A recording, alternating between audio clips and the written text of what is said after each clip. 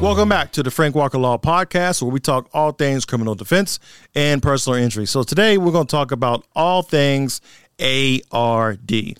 Now, ARD stands for the Accelerated Rehabilitative Disposition Program. Don't try to say that fast. It just gets you all jammed up. Just say the ARD program. In Pennsylvania, it's called pretty much the deferral program. It's for first-time offenders. Typically, it's for first-time offenders dealing with a non-violent offense. Maybe it's a theft case. First-time offenders like a DUI. Maybe it's a DUI not involving an accident, but sometimes it's a DUI, just a general impairment. Or sometimes it can be a simple assault, depending on if you have consent. There are different types of crimes that can get into the ARD program, the deferral program.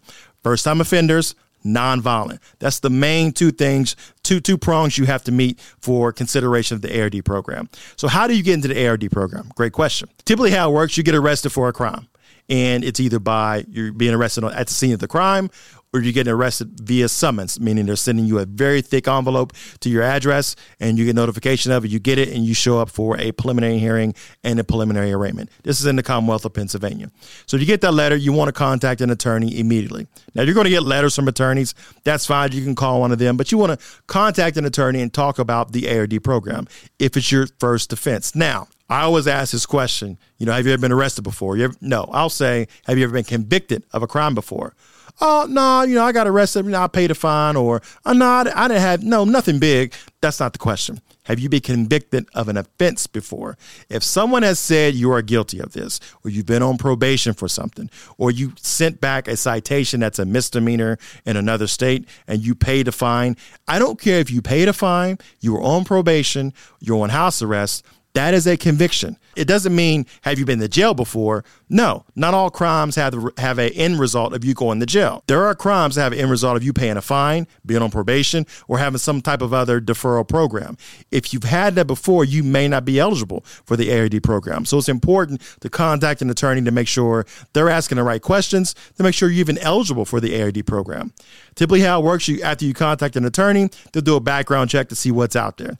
Then they'll go to the preliminary hearing and talk to the prosecutor, the officer, see if there's any reason why you shouldn't be considered for the ARD program. They may say, hey, I need to check with a supervisor. Oh, no, it's too soon. No, there's fines that need to be paid off. There's restitution that needs to be paid off.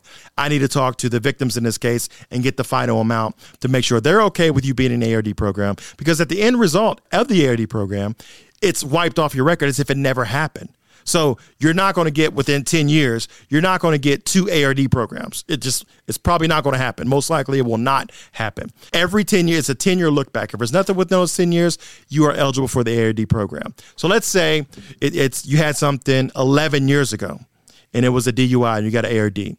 If you have 10 years of nothing on your record, and then 10 years later, you made a mistake and you got behind the wheel of a car and you, after a party or something, you got arrested for DUI, it may be charged as a second offense, depending on how PennDOT looks at it. It may be charged that way, but if it's within that 10 years, talk to your attorney about being considered for the ARD program. Because again, at the end of the program, whether it be probation, classes, you do some type of community service, you sit on some type of board, you do some AA meetings or whatever, pay restitution, do whatever you need to do to make sure that crime goes away.